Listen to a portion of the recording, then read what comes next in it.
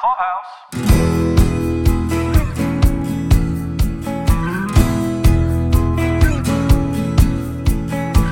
It's time for the Daily Review, a podcast dedicated to reviews and discussion of TV, movies, and books. Look for us at Daily Review on Facebook and Twitter, and dailyreview.com on the web. That's DALEY review.com. This is Paul. This is Caroline. We're here to discuss the return of the fourth season of This Is Us to the airwaves following their winter break. This is the 10th episode. This episode... It felt so good. It felt like a return to form in a lot of ways. Even though aesthetically, watching this, the way that they used so many dissolves and kind of fancy transitions between certain scenes, they did that, I think, pretty intentionally because they wanted to kind of show kind of an impression of how Rebecca's memories were kind of fuzzing in and out, I think is part of that. Right. And I think that the secondary one for that is, I think, going to Baby Jack. I think the fuzziness of vision. Yeah. That makes sense. Maybe things coming into focus and going out of focus. I think that's my twosome on that, because This Is Us likes to play with parallels a lot, and young and old, that would feel really good. And like the losing of your memory and the gaining of some sight seems like the seesaw that Fogelman plays with. The structure of the whole thing and kind of the drama of the whole thing, especially that ending. Don't even get there. We're not, don't you dare touch that yet. I was so excited. This felt so good. It was full of energy, full of movement, full of things that were happening. And that might sound kind of crazy. Like, come on, Caroline, Kevin's been doing a lot of stuff. I know, but this had a vibe about it. And I'm all about vibes. I can feel when something's about to happen in a show that I'll look at Paul and say it loud and proud, because I know 3 scenes from now, it's going to happen. Like, they've set it up. I can feel it in my bones. It's going to happen. Let's just dive right in, Paul, into this one. We've got the flashback with... Let's give a shout out to Carol Sullivan for writing in over the winter break. All I want to say is thanks for writing in, and you will be rewarded for sticking with us. You should have received probably 4 podcasts just about all at once with This Is Us content. I'm super glad, Carol. And anytime you guys are listening, you would like to give us some feedback, we would love it. Carol pointed out that she enjoys the way that we break down the different episodes, and we super appreciate that, Carol. We try to really hard to embrace the This Is Us-ness of it all and relate it to our own lives. Try to tease it out when there's things that don't make sense and when there's things that really hit close to home. So I hope that maybe what's appealing to you is maybe our authenticity in terms of really sharing some things about our lives, and maybe that hits close home to you. So let's get into this one on our flashback with Jack and Rebecca. How do you feel about the idea of going right back to that golf game day? Like, were you like, oh my God, are we going to go there? Not exactly, because but an amount of these flashbacks this season have been back to back to back. Like basically the courtship of Rebecca, Jack has been shown pretty back to back. Right. Whereas other flashbacks in other seasons haven't really had a connection, or they haven't required a connection. Okay. The thing that bummed me out about this one is that any time that we see these two diverging, we know it's just filler. It's just to take up some time. That's what I was going to say. I was going to say the same exact thing, is that we've had this multiple seasons where they have some sort of argument or some sort of something, and we're like, but we know it doesn't last. We know they end up together. So it does feel like filler. The only thing that I think that I can glean from this one that felt a little bit different was that we really got down to how much they really do care about each other. What I mean by that is Rebecca really has to make this choice. Her parents have now expressed directly to her and indirectly by speaking through Jack that they do not approve of this. They are scared. They're scared for her future. And you know what? As parents, I feel like we can probably relate to this. If we had someone come in on the scene and want to date one of our kids, our kids have challenges. I think that there would be a moment where you'd be like, does this person understand exactly what they're getting into? Given that scenario, how trustworthy is this person and what's going on here? You'd have a lot of questions. Sure. So I think that when the parents have now expressed things and you have that big buildup of, if you go and choose him, you better make sure this is like the love story of all love stories. You're going up against all the odds. He doesn't have any of the things that you really should be easily acquiring. Somebody who has a good job, good education, comes from a good background. As parents, that's what we've set you up to have. So if that's not going to happen, this better just be like fireworks and love songs and like I gave my love a chicken. I had no bones every night. She makes that gamble. It reminded me of the scene where Jack has decided to not live at home while he is drunk, and she goes and gets his ass and brings him home, right? Same kind of thing. I like that a lot. I like that. Of just that, like, we're not doing this. Like when she said, I'm talking, it's like, whatever this is, whatever decision you've made, we're not doing this, like we're doing something else. I appreciated so much that Jack came back with the, like, I'm just sad that, like, you said I love you first. Like, and you know what? He never intimated in that breakup that it had anything to do with not loving her, not caring about her, not wanting to be with her, but just that he didn't feel like he was enough. He talked himself into thinking that was how he was going to care for her, by Tell me, yeah. So this is one of those help me, help you by, like, breaking busting up. Right. Yeah. Yeah, it's a little bit of an offshoot of it. It's not you, it's me. But I was willing to accept that this was like, it's for the good of you. I love you so much. I can't saddle you with me because I'm such a scene. Exactly. I didn't have that problem. I saddled you with me. Now we came from the same basic class and our parents have generally the same amount of money and those types of things. Do you feel like if my dad had come to you and was so blatant and was like, you are not good enough for Caroline, what would you do? Well, I was a young man full of piss and vinegar back then. So I would have probably been, like, screw you, man. Oh, my God. Can I play this for my dad? No. Because there's no way. There is no way. I feel like I was a different guy back then, though. I was a little mouthier. I knew you.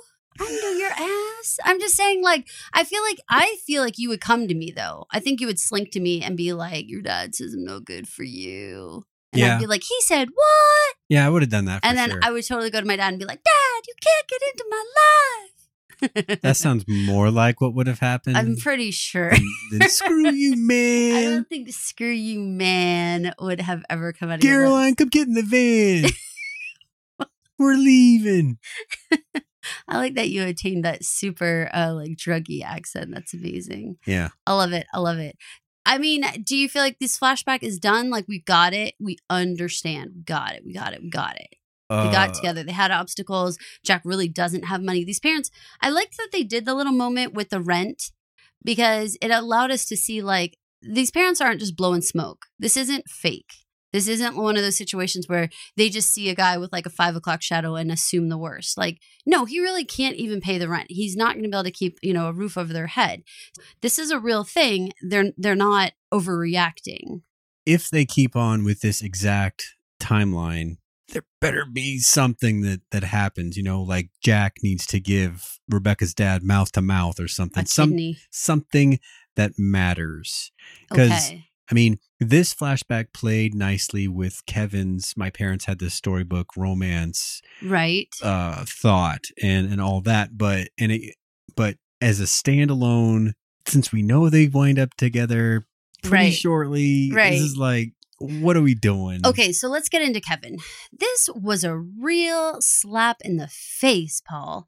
They had this setup where it was almost like speed dating. He had hired a matchmaker and he had to sit there. Oh my God, some of those women with the like, well, at least the Kenyans are good for something. And he's like, oh my God. Like, I feel like all of us would have been like, check please. Like, you're a psycho. That's not how people think about each other. Good God. I felt like that was actually well done. It was funny. I was really surprised by this twist, the huge grand gesture, knowing her for just a second and then thinking, well, you're going to sweep her off her feet. This is just going to be amazing. John Legend, what the frig? Hollywood Bowl, what? Flowers, champagne. I can't even believe all this is happening. This is like, I don't even know what I'm watching anymore. Then the hall pass comments. Yeah. Yeah. Do you have any hall passes, Paul, that I need to be aware of? They're all hall passes. Any indiscretion? Yes. Is covered in a hall pass. Right. You have like good for whatever pass. Well, it's like, do I have to tell you before or after? Oh my God. You're freaking evil. You'd be like, was that your hall pass? Be like, yep. That was it. So here's the deal. Like, in case you guys aren't listening to other podcasts that we do, we've had a conversation about consenting adults and whether or not consenting adults are allowed to sleep with each other. And like, if it's fine. And, you know, what does that look like exactly? When I just made that sound, it made me think of Schitt's Creek of like, made me think of Stevie and David. So, if you were in a position where a celebrity like was to be like, today's the day, Paul, and I should hope that this goes both ways, that you would be like freaking blessed. # blessed. Go for it. We'd be hashtagging things. Yeah. You wouldn't? If you slept with a celebrity, you wouldn't be hashtagging that shit? No, I don't think I'd share that. No. Oh my God. Even if I just said it was fine and sanctioned? Yeah, that's all before talk. Oh my God. It's private business. Anyhow, so what do we think of this? What do we think of Lizzie? Is she? Oh, I think she's gone. You think she's coming back? I think this was it. I think this was a crazy mid-season cameo sitch. Yeah, Sophia Bush, exciting. But you just had John Legend too. I don't think John Legend's coming back next week and doing other things. So I think that it was a little bait and switch on us that like, oh, we thought Sophia Bush for sure. Something's going to happen. But maybe she just came in to play this one role and that's it. It can't possibly be that they're gonna be divorced and blah blah blah. Were you looking down? I was looking. I know what you're gonna say. When the phone rang, I saw who was on that telephono. Trouble. Sophie. Yeah. So is this his storybook romance? Does it all come down to Sophie at the end of the day? Sophie, he basically did the same thing that his dad did, right? Where he went to the woman that he actually does love, and he talked himself out of the relationship. You know, yes, he did that. He said harder words, right? But harsher, yes. That is what he not higher in difficulty. He had a thesaurus and said more complex, sophisticated words. Right. Who but a small child says there are harder words? These words are hard. Well, I meant the feeling of them. Harsher, more intense, right? Yeah. Yes. Okay. Like if you were to throw them, they would hurt. These are those kind of words. Sharp words. So maybe it's the same kind of thing. It just took a little while for it to cycle, you know? I think that's plausible. And, let me ask you this. Will you be satisfied if he ends up with Sophie? Is it okay with you? Especially given, we're 4 seasons in. He gave this decree of, I'm going to have a baby and a wife and what do you think? Well, given that I'm 20 seasons into marrying my high school sweetheart, then I'd say I'm partial to those kinds of stories. So you'd be satisfied. I mean, like you're okay with what has happened with Kevin and Sophie. They've been married, divorced.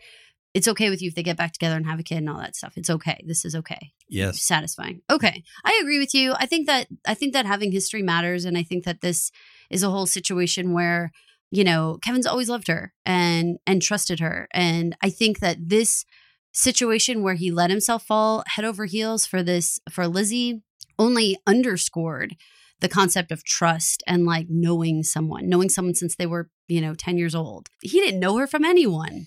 And look what he did. Sophie is like, even if he had a relationship with another woman, if Sophie called, he would go see her, and things might unfold from there. Right. Consenting adults. Yeah. And it doesn't, but in his mind, it's like, I don't know, she's the one, and all the others are not quite the one. So if the one calls, the other one's married and like just has been playing you all afternoon, has just been like starstruck. Like that was a hard slap in the face, man. Right. I mean, he acted as cool as he could upon that whole I would have been humiliated. Oh, of course. That was so humiliating. Good night, Irene. Do you know who else was humiliated? Kate. Well, there were a few few different people humiliated in this episode. But yes, Kate. No, I'm going with Kate. Kate cleaned off like the pie on her face and then got smacked right again. I definitely think that it's a metaphor. I got you. I thought that the way that Toby could really easily explain, what was going on, Lady Kryptonite, which we were totally, absolutely wrong. It did turn out to be a lady, a woman, Kara. She turns out to be a homewrecker, turns out. I thought that the way that this unfolded was pretty good, actually. Like, it made me be like, okay, because I got lulled in that Kate was really trying. She had gone on the CrossFit blogs and made him the smoothie. She threw him the surprise party, found all the CrossFitters, invited them. No Kara, but boy, did it feel like a smack to get that he quit the gym 2 weeks ago. Mm-hmm. Okay, what the frig? What is allowed in omissions versus lying? Like, what's the deal here? Oh. Is it okay? Is it just like, well, I'm not going to talk about the gym at home because the gym is like annoying to you. So what difference does it make if I go to the YMCA or if I go to Gold's? Like, what do you care? That is what I would tell myself if I was Toby. I can definitely say that if money was not a thing, like if I was just like switching over memberships, I don't know that it would be like a huge topic of conversation in our house if I was just like, oh, I went to a class at Gold's today versus going to a class at YMCA. Like, I don't think it would be that big of a deal. Now, of course, it is a big deal because this fellowship of CrossFitters, like he just walked away from these 8 people he was supposedly having this camaraderie with. That would raise a lot of red flags. And very masterful to have it happen during a party where all you can do is just stare at each other for the entire night, knowing the other one is rip shit. Yeah. I don't know that you would have been able to hold it quite that long. Oh, geez. What do you think I would do? You don't think I would host it up? I mean, I was throwing a surprise party. There's no one else to host. I don't know. Depends on how pissed you were, I guess. Oh, my God. Because you think I'd like haul you outside by the arm? Well, I mean, there's marital distress, but then there's also like frequency can be a factor and timing. So he's not super far removed from getting caught venting, and her kind of feeling sore about that and choosing for the good of everybody in the house just to pick this one to let go. Yeah. Even though she could have made more of it. Now, hold up, though. I love that you think she let it go. She had a surprise party and invited Kara because she wanted to size her up. That's fair. 100%. So she didn't 100% let it go. No woman ever does. How when she was there, she was like, where's Kara? Has anyone seen Kara? Like, she definitely threw that party to size her up. Let her go means let him off of the explain yourself hook. Okay, in that moment. For sure. And then so for this to be like, you talk about me to your club, and now you change gyms without telling me. Even though it could be rationalized in a very simple way, and his explanation kind of made it a little worse, I thought. Well, what did you think? So if someone tries to kiss you at the office and you come home that night and you don't say anything to me, and then 2 weeks later you tell me, how am I supposed to feel about the 2 weeks that you didn't say anything? Like, you saw me, we're hanging out, we're doing stuff. How are you supposed to feel? Sheesh, I don't know. I'm not good. You're like, oh shit. Yeah, I'm not. It's the big natural question marks are, you weren't just laying on a bench press and this woman comes over and kisses you out randomly. Of course. It's like, what was said, what was done, what signals were you giving to lead say up, right? That kisses were something that we should consider, you know. So yeah, I mean, his at least I mean, his story sounds truthful. It just sounds unfortunately too late. Okay, so I'm gonna hope that he's being truthful, and then he left Kara behind, and that this is not an ongoing thing. I hope he really did join another gym. I hope all those things are real. I hope he wasn't seeing Kara or doing anything else weird, because I'm going to leave that up in the air. I was like, I don't know that we have the whole story. I don't know that he definitely joined another gym or that he definitely cut it off with her or whatever. I don't know. I don't know either. I mean, I like Toby, and there's been a lot of things that he's done that I have come around to as seeing good things about Toby. Well, I'm about to rock that because I'm going to ask you a question, okay? Okay. We have kids who have special needs. We do. We have a daughter who is deaf and blind. Fact.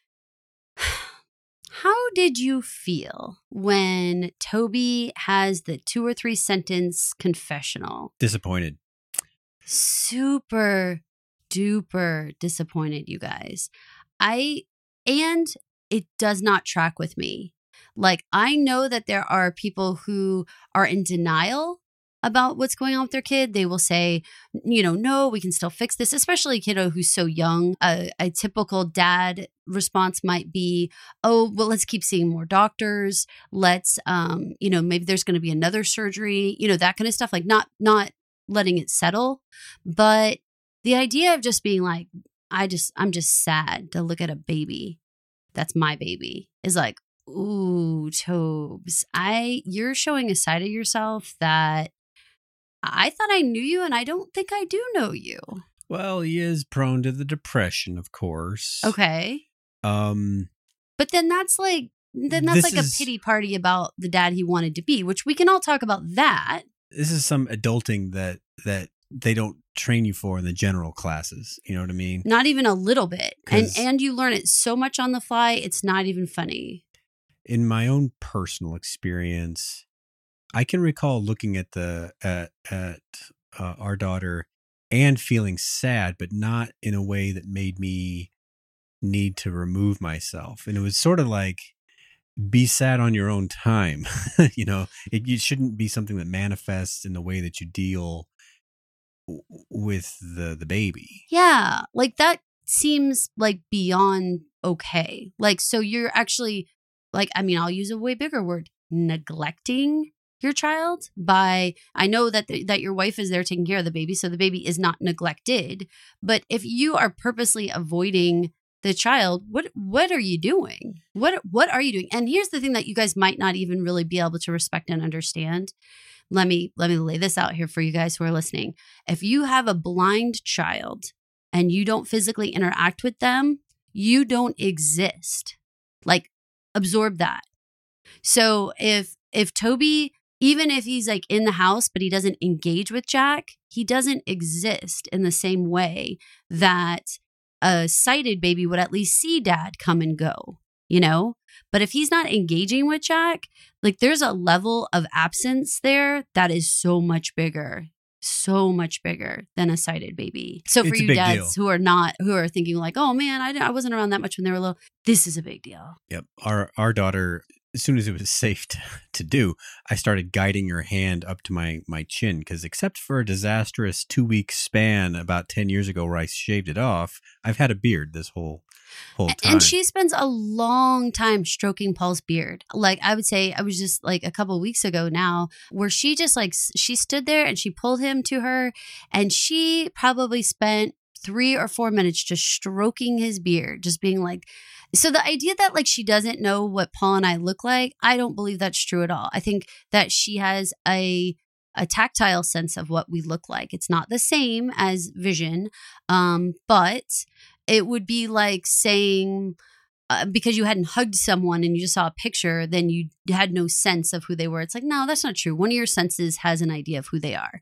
And so for her, of course, our smell, our the way we feel, but then also the way we feel with her, the way we touch her is a big, big deal. That's why I'm really, really down on Toby, because the physical absence is so big. It's so, so big with a baby like this. I mean, it would just be like he didn't exist on the planet, That's really hard to take from my stomach. And as a new mother would be so hard to hear. So hard to hear. If I looked at you, Paul, and said, oh, you have a special needs baby, when I look at your baby, it makes me sad. Could you even accept that from a stranger, much less the parent of the child? Well, and that, I mean, it was a few messages all at once. It was that, which, depending on how you want to look at it, rises from something that makes you sad for them to feeling like they are despicable, somewhere in that spectrum. Well, okay, so we had like a hardcore line about pity. Like, no one pities our kids. We don't pity our kids. We don't lower the bar. Nobody says like, oh, poor baby, any of that kind of crap. Like, that is not the spirit of our family or our value system, right? Like, we're just not like that. We're going to make the best of what's going on here. And our kids definitely have that little, like, you have a problem. Like our one daughter, who is autistic, asks people, do you have autism? And when they say no, she'll say, oh, that's too bad. Because she has actual pride in her autism and feels like she is good the way she is. She doesn't need to be someone else. And in fact, so sorry for you to not be able to understand autism like she does. So that's a POV that even Paul and I can't really wrap our brains around, that she has exposed us to. I have to say that I will say for a second, and I know, Paul, you will agree with this, the sadness of what could have been is certainly something that's understandable. When he started to say he won't see the ocean, okay. But when he said he won't watch Star Wars with me, okay, that's got to hit home for you over there. It did. Yeah. And this is the right stage to get all that out, right at the beginning of a very super long journey. And that is when I had my own emotions about it and kind of dealt with it. The problem here is that he had all this stuff and he chose a path of avoiding things and didn't tell Kate anything about it until this confusion with Lady Kryptonite brought it all out. Yeah, I think that was really a terrible overlay. I mean, you can't bring up like, yeah, I was spending time with like another woman because I'm sad our baby's blind. Like, well, that's one interpretation. I mean, he's obviously been working out, but still, I mean, the point is away. Yeah. Well, okay. So here's a couple of things that I'm going to mention, just so that it's clear. Within special needs community, we are actually taught, if you go to like conferences and stuff like that, when it comes to venting and trying to actually like alleviate stress, they do tell you to like circle out rather than turn inwards and go towards like your internal people. Like, the best person for me to vent to might not be Paul. It might actually be to circle out someone who doesn't actually, maybe it's my sibling, or then maybe if that's not even a good thing, maybe I need to go out to a friend. And then maybe that's not good. Maybe I need to find a support group. Like, try to circle out with your concerns, because if you keep everything inside in that little, nucleus, if you will, you're going to have like an implosion, basically. Everyone can't be consoling everyone else who's also suffering, right? So if you're going through a hard time, try to circle out. We talked about that. That part's not what I'm giving like a big stink eye to. He can vent to whomever he wants. I feel like there should have been a boundary, though, that you can't say shit like, don't let him or her bring you down, like stuff like that. That's where you're like, as the spouse, you're like, hey. What are you telling these people? And we're on the same team. So if I'm telling you that I'm struggling with like my life and what's going on, you can be supportive of me without putting down my spouse or without putting down anyone in my family who is my support system. Like, that part's like, you're crossing major boundaries and you shouldn't be doing that. The other thing I want to say is, going back to that, like, sadness, being sad about what you're not going to have is not something you can deal with once. And I really hope that This Is Us honors that, because having a special needs individual in your family, and especially if it's your child, you, without even realizing you ever did it, set up hopes and dreams of what you thought was going to happen, what you hoped was going to happen, what things were going to look like, what treats you were going to pass on, what moments you were going to have Star Wars or football or whatever, right? And when that goes away, it doesn't just go away when they're born and you're told the first diagnosis. Every single time you have moments, whether for us, it's now we're teenagers, people are getting their driver's license. Our guys are not getting their driver's license.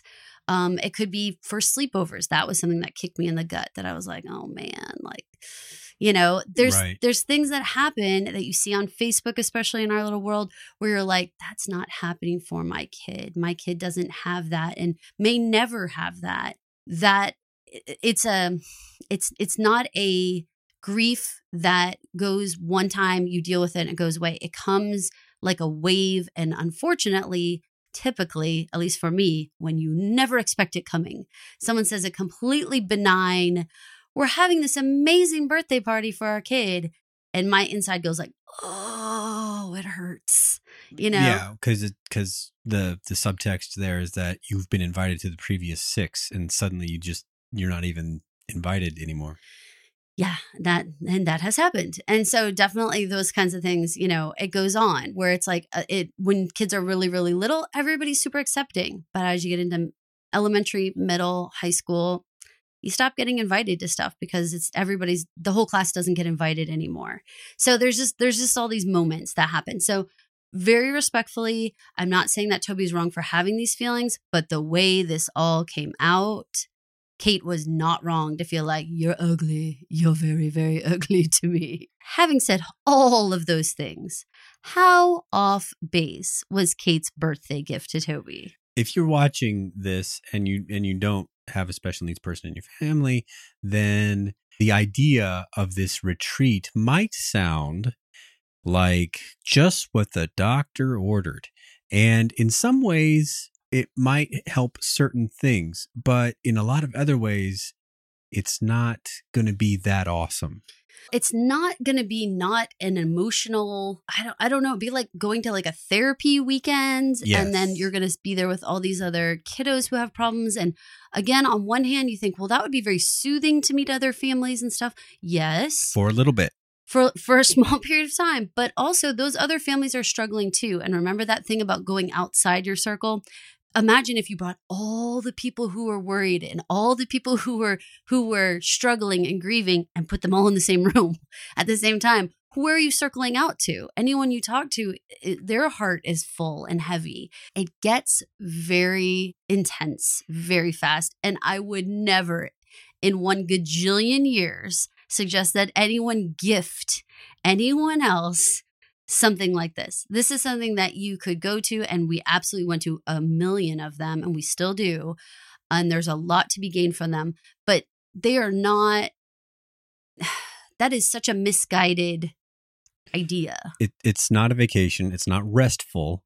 It's not, it can be very educational in like a very force-fed sort of way. Like you can go to this, like Toby, for instance, could go to this. I don't know if they'll show it or not, and think whatever is going through his mind right now, negative about baby Jack, just what could have been, right? Mm-hmm. And this is, I'm going to say this as clinically as possible so that but the intent is not to offend anybody. You will meet people at these things where the disadvantages and challenges presented by their loved one make your child's look pedestrian by comparison. And all of a sudden you gain this perspective and appreciation actually for where you're at. So Toby might actually be well served by going to something like that. It's I definitely think so, but easy. And also, but not as a gift for your birthday. Not like this is just so off. I mean, think about this, P. This is his first birthday where he does have a little guy. This is 100% the birthday where you give him the messy finger paint. The ones that we did exactly when Lauren was that little, you know, that we framed on our wall and put there where she like laid in the middle of the finger paint and like swirled it all around. You could see her hands, you could see her knees and her little toes and everything. And like we had it on our wall for like 1,000,000 years, like literally probably 15 years. That is the kind of gift, especially for like a new dad. Come on. I mean, Hallmark was made for these moments, man.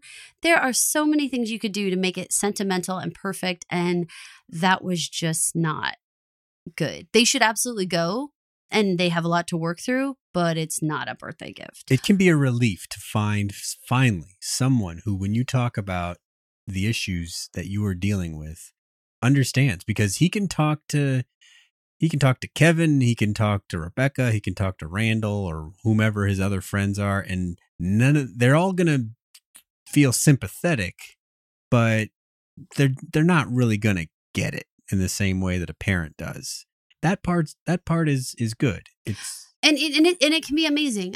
I am okay. So now I'm going to ask you another question. Okay, so guys, if you have a blind baby out there, absolutely go to a retreat. Do not gift it to your spouse as something that they should love as a birthday gift. There are so many things that are going to be not typical. Give them the typical things. Let them have a dad's first handprint birthday card from the baby. You know, that's a typical thing to give a new dad. Don't make everything about the fact that he's blind. It doesn't have to be. It wasn't necessary, you know? And that I think is going to drive a big wedge between them. How do you feel about the fact that they have a character that they presented as blind? Yeah. And now, I don't even know how I feel, so I'm going to have to say it like kind of slow. They're going to play the game where Toby can start to love the baby because the baby starts to see. Now, I'm not saying that was a direct line, but that was the consequence of the baby looking around and reaching. Toby started interacting with the baby. What do you think?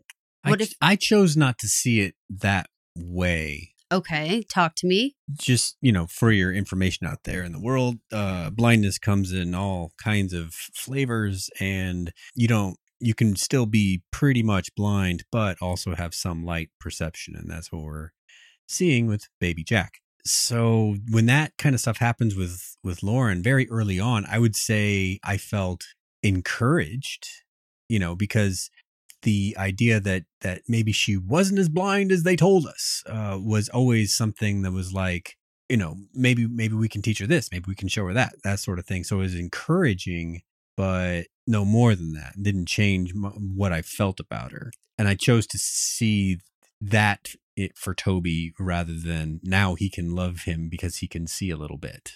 That's where I wanted to go with that. Okay, so if what I'm hearing is you saying that really Toby found his hope again, or found his something again. Like he felt defeated, and somehow there was this little sliver of seeing him thrive a little bit.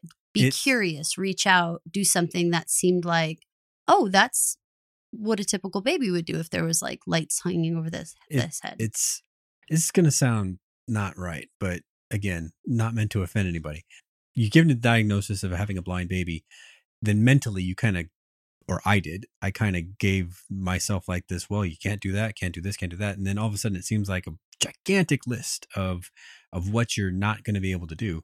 And when you're given these little blips of, well, this kind of changes the intensity of that diagnosis. And all of a sudden it does, let's just say, light the way and show that maybe it gives you something to work on, basically work from even that. Okay, he can see the Christmas lights. Well, let's push it a little further. Can he deal with that? Can he see this? Can he do that? And all of a sudden it's like something to work on.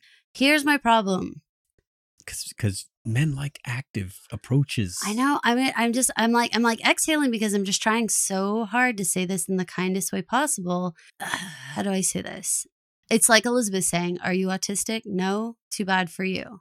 The baby was blind. They told us the baby was blind. Yeah.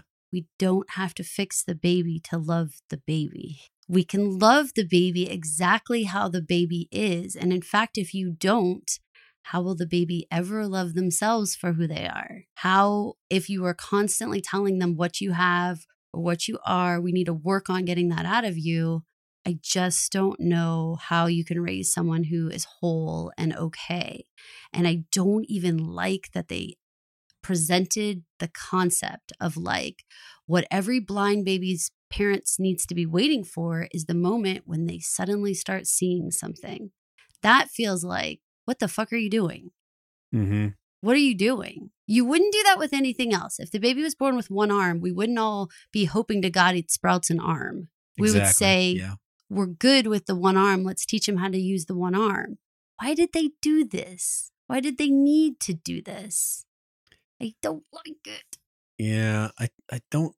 Are you hearing what I'm saying from the standpoint of like, well, why don't we just make Randall like white next week? Like, the challenge is that he was black in a white family. The challenge for this is he's a blind baby within a family who has vision. Why did you have to change the challenge? Do you get what I'm saying? Like, what'd you do that for? That was the challenge. What are you doing? Yeah. It feels like pulling the rug out from under us for those with special needs people who have a diagnosis that's permanent and you're not changing it. And and now it's a little bit less relatable because you're like, what are you doing? My experience with my one blind child has just been like, those things are blips. You know, with ROP, man, it's exciting. You might have to explain that a little bit. So just for like a second, because we said we'd be a little bit more expansive about our personal stuff. So ROP is retinopathy of prematurity. It is a disorder that only preemies get. It's a result of having been born too early and their eyes not developing in the womb at a very critical part in their development. The eyes have to make it to something like 33, 34, 35 weeks, somewhere in that range, before they're really done cooking and will be okay. If they come out before that, things can go wrong. And our girls came out way before that. So their eyes both suffered from ROP, and it basically results in retinal detachment if treatments don't work. So that's total blindness, except for just very basic light perception. Okay, so the weirdo thing though is that because retinas are like, they're like not laying flat like the way you would expect, they have like rumples and stuff. And there's other eye conditions that are like this where you can actually see something one day and not the next. And then maybe not see it again for like a year or maybe ever again. It's a really like hard situation to play with where, you know, you have these like floaters, it could be, or it could just be this rumpliness. Like Lauren has a way for like a long time where she would turn her head and she would try to see us out of her left eye on the inner corner. And she would do it for a long time. She doesn't do that anymore. And it's something that she would always like, she's left-handed. And we attributed that to maybe being able, even though every doctor says blind, blind, blind, blind, blind. Apparently it's extremely rare to be absolutely black blind, like pitch black blind. That part's not that odd that the baby did like react to something, but it's just, you guys get it, I think. If you say he's blind and you go to the doctor and that's what they say, just let that play out. Like, why did you have to change it so quick? And especially in this scenario where the dad just admitted that he couldn't accept the diagnosis, he couldn't love his child for what his child was. Instead of having the dad come around and realize that he needs to be the one that grows, you changed the child's condition? Oh. I don't know about that. That's not what usually happens, you know? Yeah, I'm going to go with encouragement and hope. Okay, I want encouragement and hope. I want encouragement and hope. Here's the good news, you guys. You're not hearing us say, boy, this episode didn't give us anything to talk about. Boy, this episode was so bland. It was so boring. It really didn't have anything. This gave us like meat to chew on. And for that, I 100% appreciate it. It really makes me think about these kinds of things. And I appreciate it. Let's get into Randall and his story. He is exactly where he was at when we talked about this in the last episode. I had my concerns. I expressed them to you that he was going to be omitting information to Kevin and Kate. That was going to actually be the big sin. And he was going to be stepping on toes with Miguel. Totally happened. What do you think about Miguel's like old switcheroo where he's all like, listen up, Randall. Let me tell you what it's like to be old. On the one hand, Miguel was right to dig in, right? And say, you know, I can handle this. But on the other hand, Randall was right to say, like, you haven't been handling shit. That's why I had to come. But then at the end to admit that she was calling it a food flipper or whatever, like, oh, you actually just like tore Randall a new one and actually said, you're just being Randall. Like, that was a mean ass thing to say to someone who flew cross country to sit in a waiting room with you. Yeah. That is some cruel shit. They actually were able to see a neurologist because of Randall's hard work. And you're going to be like that when in reality, when the diagnosis comes back as yes, she absolutely does have memory loss. And there are more tests we need to run, like blood tests. What if there's medication that she could have been taking for the last couple of months, Miguel, that could have slowed this down? And here you are not just ignoring it, but you're yelling at the person who's showing genuine concern over a legitimate problem. Ouch. Maybe she's forgetting useful stuff, you know? Like, didn't we already fight about this? No. Oh, this is a new concern. Oh my God. Nice.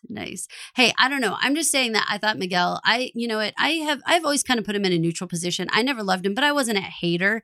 This, I thought he handled like absolute shit. And in fact, as an aging spouse couple kind of situation, he is your nightmare. He is your goddamn nightmare to run your kids off who are actually caring about you and actually seeing symptoms of a problem and ignoring them. Oh my God. I think he was your nightmare. But he was suitably mea culpa at the end. Sure. After he embarrassed you. Because Randall could have, But there are plenty of people who would have just said, you know what? You're right. I'm flying home now. Cancel the appointment. Y'all go back home. There are kids who would have done that. Who, especially when they said, you're just being Paul. I mean, I think you would have been like, what? I mean, Kevin is the most pronounced about it, but I think they're all a little like, step back, stepdad. We're doing this. Definitely, for sure. Okay, so this was not a surprise. I was actually surprised that we didn't get a name. And that was interesting the way that they kind of had the doctor pivot and be like, well, I don't want to give it a label just yet. That was like, okay, this is us. So you're going to still continue to play a little game here, about what is this that she has.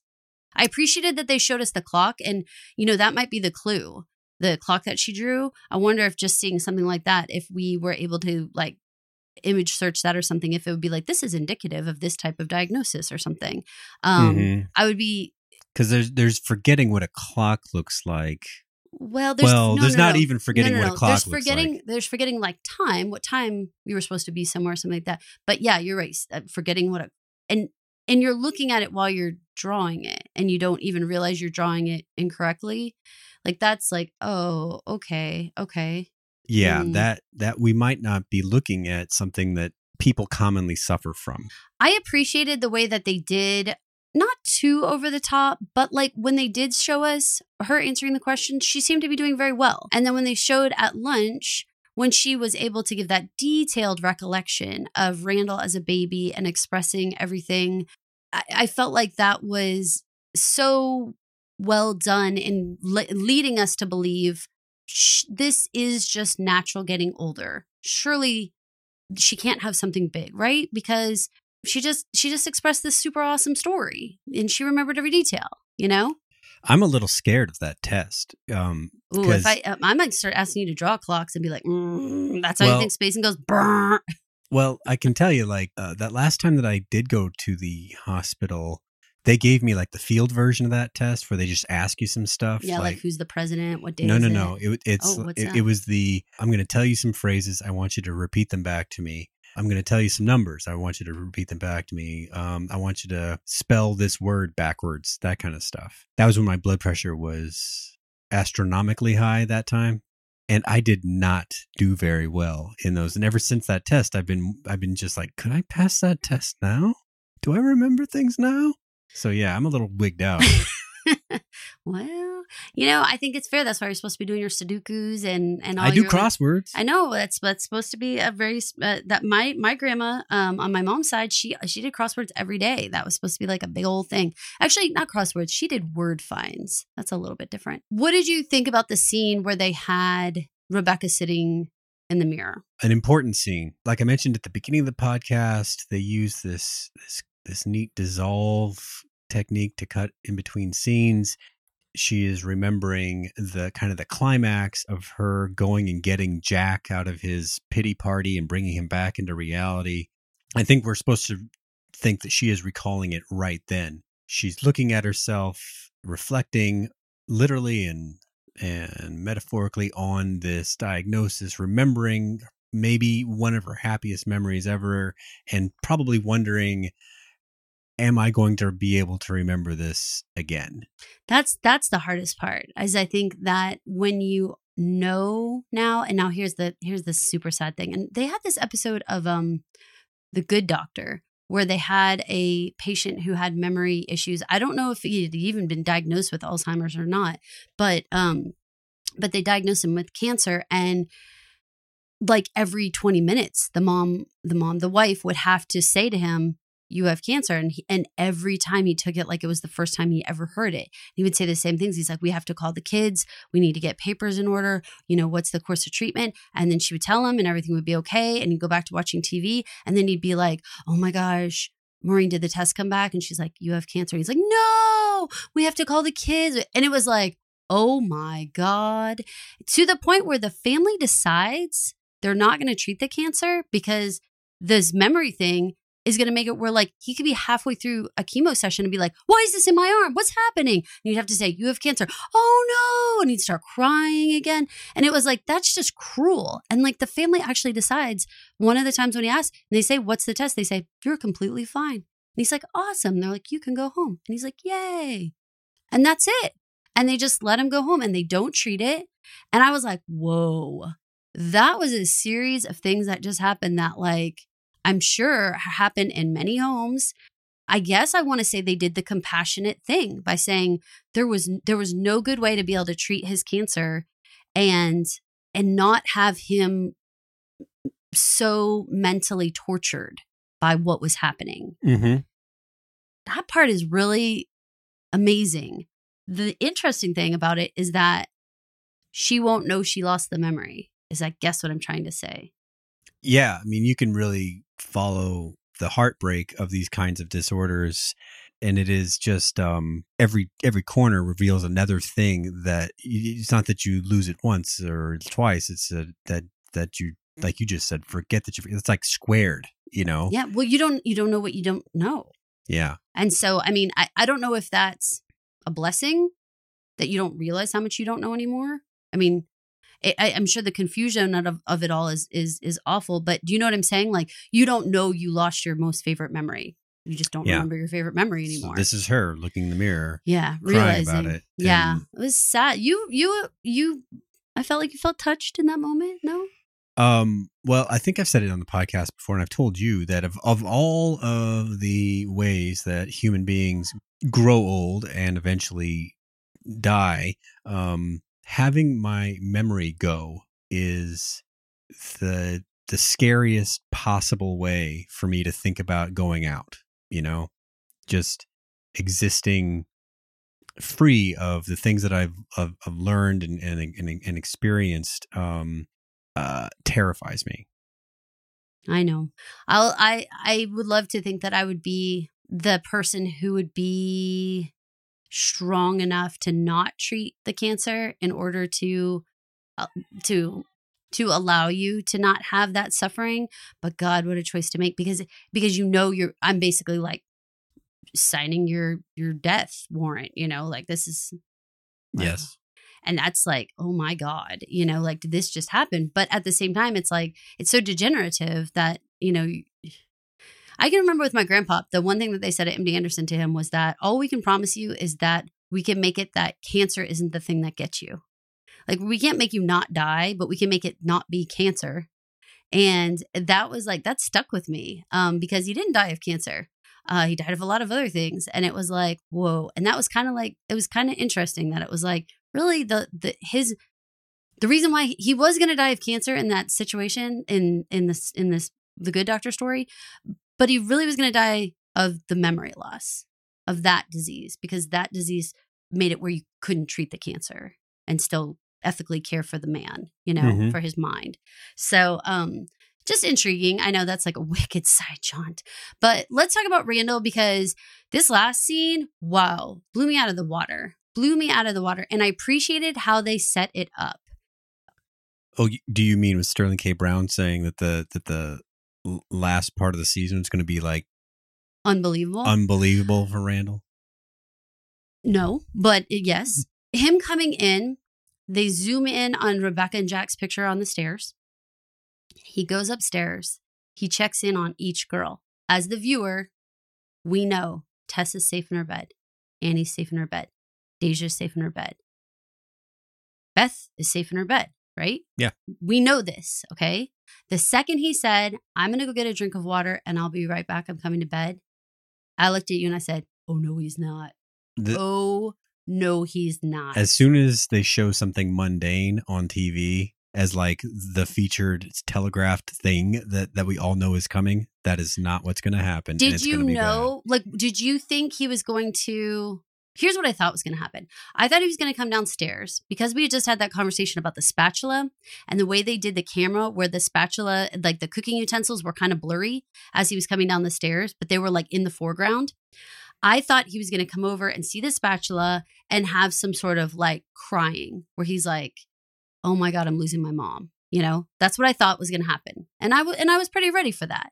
So when he comes down those stairs and he sees that other man in the living room, holy shit. I did not see that coming at all. You got me. This Is Us. You got me. That was a twist I was not prepared for, which is ridiculous because how much have we talked about safety concerns Randall has had about living in the city? Yeah. Yeah.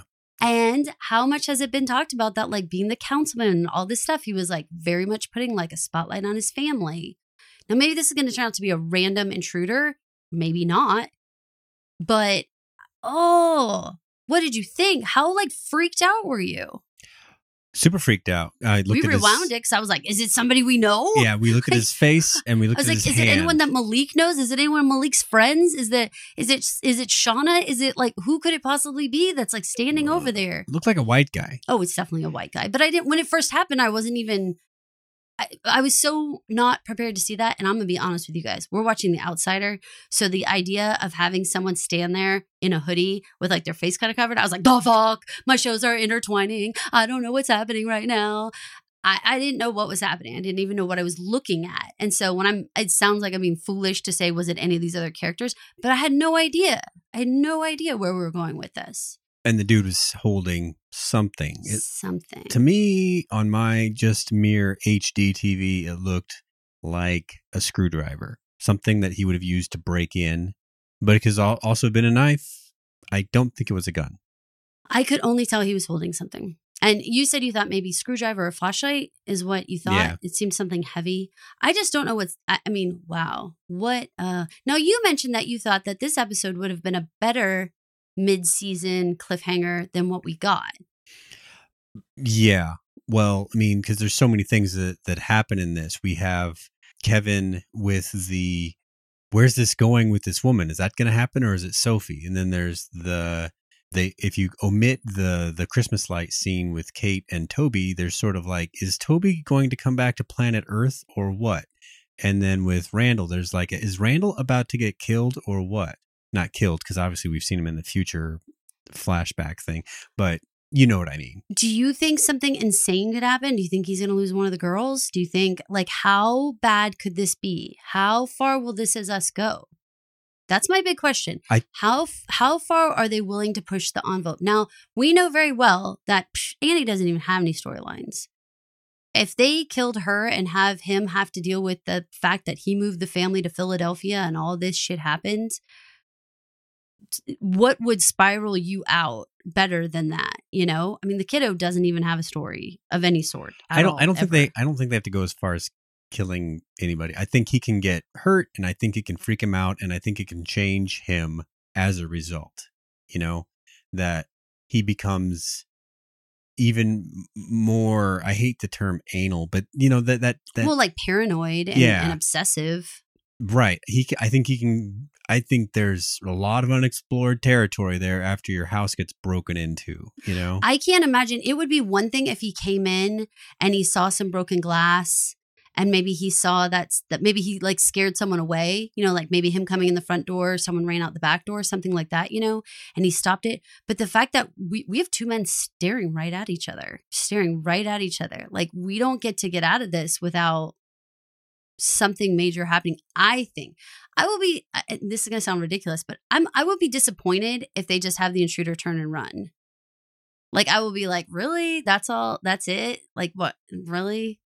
Like, not that I want to see Randall get hurt, but I want these stories to happen. And like, so let me back up a little bit. My dad knows a couple who they got married because on their very first date, they were walking and he was walking her to the door, and a guy came up behind them and like knocked them over their head and like drug them in the house, both of them. This was their first date, and they had to lay on the floor while he like pilfered the house and their pockets and their wallets and their everything. And basically they looked at each other when it was all over and said, if we can make it through that together, like getting married is nothing. And so they just got married, and that's like so crazy. But the idea that like, they have to have something really, really happen, I guess is what I'm saying. The guy didn't just knock him down and run away. I don't think you get married for that, you know?